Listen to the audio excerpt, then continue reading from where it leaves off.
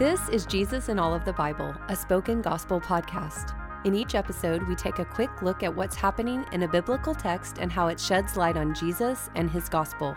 Let's jump in.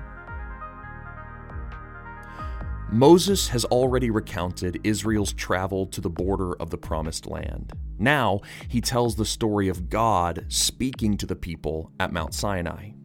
After reminding Israel of their disobedience recorded in Numbers, Moses reminds the people of God's faithfulness recorded in Exodus. He reminds Israel that God saved them from Egypt, provided for them in the wilderness, and established a covenant with them at Mount Sinai.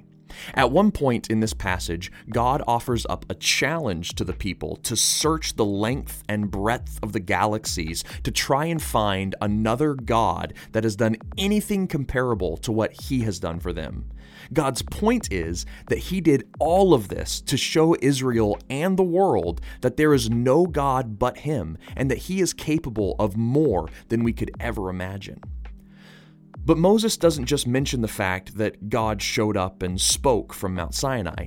He actually repeats what God said. For the second time in the Torah, we come across the famous 10 Commandments. But why repeat them here?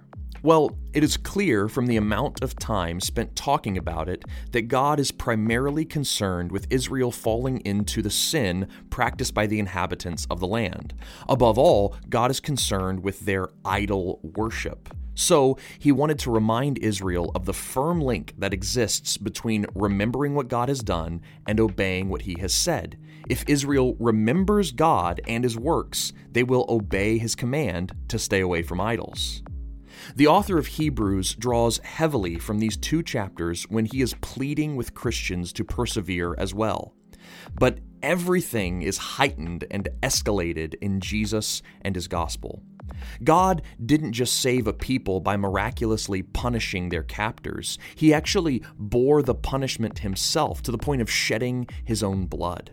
God did not show up in a shapeless cloud of fire to bring us to a land that can be touched. He came as an actual human being to bring us to God's actual home, where there are countless heavenly hosts singing his praises. Since his actions are so much more incredible then, obedience is that much more dire. For the one who warns us is not a man named Moses living on the earth. It is the exalted man Jesus who reigns on his throne in heaven.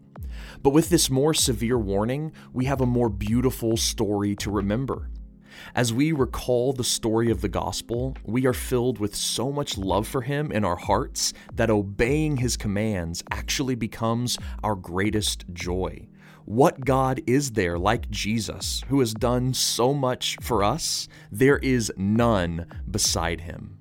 I pray that the Holy Spirit would give you eyes to see the God who shows himself to be greater than anything else in the universe and thus earns our love and devotion.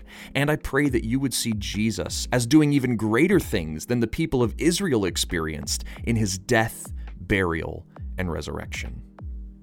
Thank you for listening to Jesus in All of the Bible. This podcast is created by Spoken Gospel, and you've been hearing from David Bowden. Spoken Gospel is a nonprofit ministry dedicated to speaking the gospel out of every corner of Scripture. To learn more about our mission and to view all of our free resources, visit spokengospel.com.